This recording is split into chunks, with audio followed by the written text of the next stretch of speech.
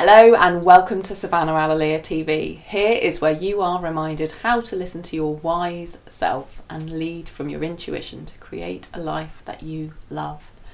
As you know, there are no gurus here because you are your own guru, and I am simply here to remind you to pay attention to that guru inside of you. And you may well say you don't have a guru inside of you, but you do, because we all do. And if you learn to listen to that part of yourself, speak from that place and express the words that are inside of you, that is when a kind of magic happens in your life and in our world. Now, if you're a regular here, you will know I am passionate about intuition, what it is and how to use it. Now, recently I had a bit of a revelation, and I realised that intuition was often seen as a series of random acts that you maybe stumbled upon as you are wandering your way through life. I feel like intuition is given a little bit of a bad name. It gets used in the same sentence as I'm just winging it, or I'm going to fly by the seat of my pants and it will work out. Don't get me wrong, I'm all for trusting and the universe has your back, but so often I feel the word intuition is tarred with a brush of flakiness. Real intuition is a deep inner listening, a conscious connection to a greater part of yourself.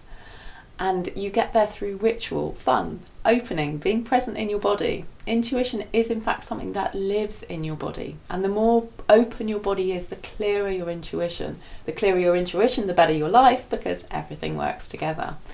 Now, in my 20 plus years of experience of energy and body work, I would say the body never lies. If the body is blocked, it will interfere with your intuition and your ability to see and feel clearly and make good choices.